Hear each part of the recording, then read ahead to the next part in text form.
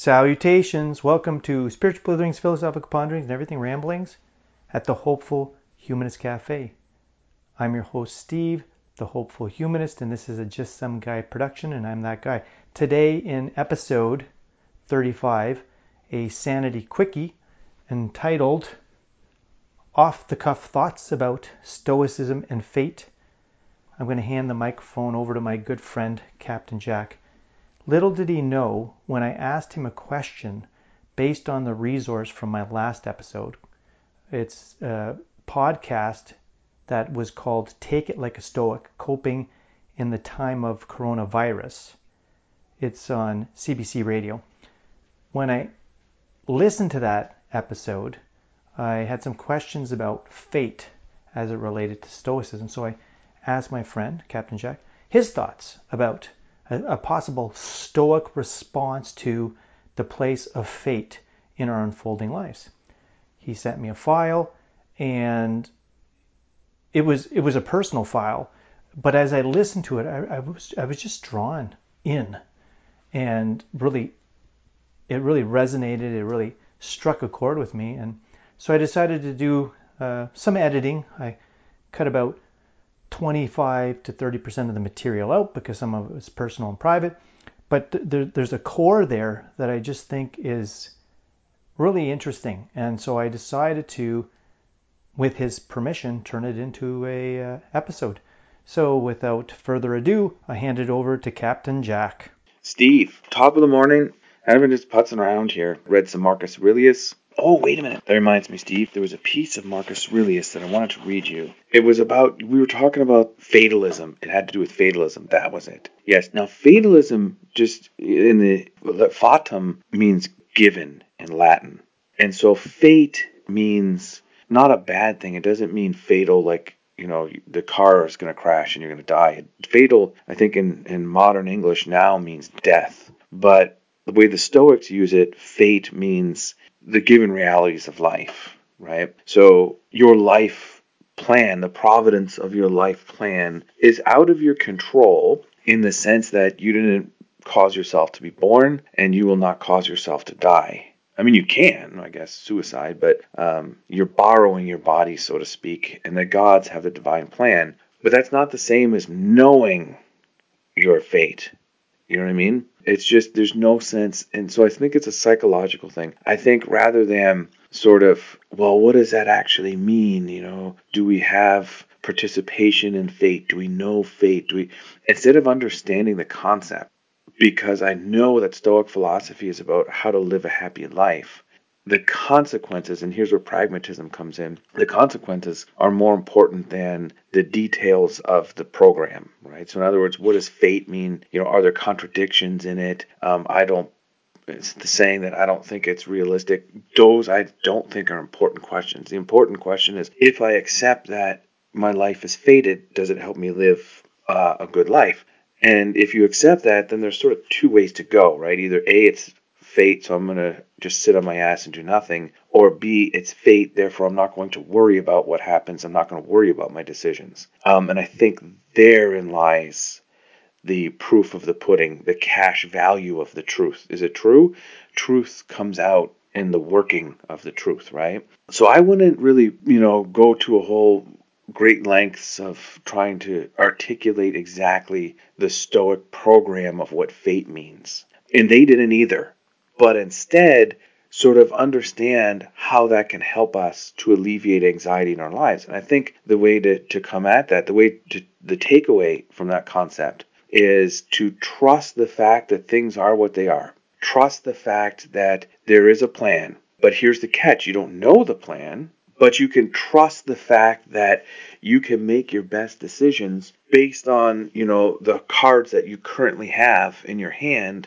And the best you can possibly do is to make rational choices. But at the end of the day, if things don't work out, you don't have to wig out because there's an element of fate. So you just do the best you can. And I think at the end of the day, it boils down to that. And there's strength in that. There's strength in the fact that, it's the same concept as, Jesus is my buddy. right? Or God's watching out, divine providence. However you want to spin it, it's sort of like I'm not walking this path alone. That things are meant to be, which means that I'm significant. It means that I'm significant in relation to the universe because the universe has a plan for me. And so even if things get really shitty, I can have faith in the fact that, hey man, it's part of a plan, rather than the anxiety of every day is chaos, every day lacks meaning. Like Sartre said, right? Existentialism. Existentialism, I think, is just the starting point of philosophical inquiry. All existentialism does is to put you in a sense of wonder if you really take it seriously. Right? It's to put you in a place where you suspend your opinions and where you're slapped in the face to look right at the abyss and say, I'm going to make you into something that I can deal with. And one way is to say that there is such a thing as a destiny or a God, right? There is a fate. And all of a sudden, bam, I'm not alone in the universe. I'm part of something big. Bada boom, bada bing. You know, even when animals are absolute like dogs, when they're left alone, they go freaking nuts. We are social creatures, not just social among ourselves, social with the universe. We literally need to create, and this is where Heidegger goes with worlds and stuff, right? We literally need to create worlds of meaning. So it starts with existentialism, where we realize that we are nothing. Okay. Next, throw some Heidegger. We've got to go ahead and make a clearing where we can exist. And that's our world. And our world is a construct of meaning and culture and philosophical systems. And then we accept one of those bad boys. And I would go maybe Kierkegaard on this one, in that we accept the one that makes aesthetic sense to us. The one that just shines as a little bit more beautiful for some reason. Not a logical reason. You, Steve, are drawn to Buddhism. I am drawn to Western philosophy. At the end of the day, we've been talking about how similar Stoicism, Christianity, and Buddhism are. You have no stomach for Christianity. I'm not the biggest fan of Buddhism. But at the end of the day, the systems are not that different.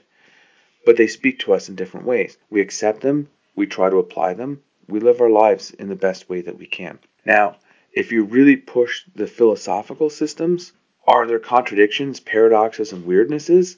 Absolutely. But it doesn't matter, because throwing James on at the very end here, it's all about how it works. There's no sense questioning too deeply the logic of fate and how it plays out as an idea in itself. You roll with it, right? It's sort of like you take your life and you say, hey, this is what I'm going to do because it gives me meaning. The circumstances will come. And so I think that would be the Stoic concept of fate. The comfort comes in the fact that there is a fate, but you don't know it completely. But what is your natural mission? Your natural mission is to be virtuous, to develop yourself. If we want to go with Christ, right? It's you develop your talents. You don't bury them in a hole. So you do what the universe says that you are supposed to do. And what are you supposed to do as a man? You're supposed to be a good citizen, a good father. You're supposed to develop your talents. So what do? You discover that you like making podcasts, and you make the podcast as best you can. And in every one, you are as virtuous and putting your talents in as best you possibly can. And what happens, happens. Because I think there's also, when we understand humility and providence and fate, there's also a sort of idea of existential humility, where we realize that we don't know everything, so it's okay. So I am not so proud that I'm in charge of every second of my life. Therefore, I don't have to have the anxiety of the responsibility of meaning for every second of the life. It's not. So in other words, is there random chaos in the universe? No. Because if there's random chaos in the universe, that means that I'm on the hook, not only for my own happiness and everything, but also for the whole way the universe works. Now I'm on the hook for that. I'm owed an answer. But if I just accept an answer, I'm good to go. I can move past that and get on to things. Okay, I didn't mean to go off there, Steve, but I do, since this is in my mind, I am going to read you from Marcus Aurelius' Meditations. Here it is. This is from Book 2, Aphorism 3. The works of the gods are full of providence. The works of chance are not divorced from nature or from the spinning and weaving together of those things which are governed by providence. Thence everything flows. There is also necessity, and what is beneficial to the whole ordered universe of which you are a part. That which is brought by nature of the whole and preserves it is good for every part. As do changes in the elements, so changes in their compounds preserve the ordered universe. That should be enough for you. These should ever be your beliefs. Cast out the thirst for books that you may not die growling, but with true graciousness and grateful to the gods from the heart. Peace. Well, thank you, Captain Jack, for sharing those thoughts and allowing me, with your consent, to share it with my listening audience. As always, the conversation is ongoing and continuous. Thank you for joining us at the Hopeful Humanist Cafe. I look forward to our next meeting of minds. Salutations, peace, and be well.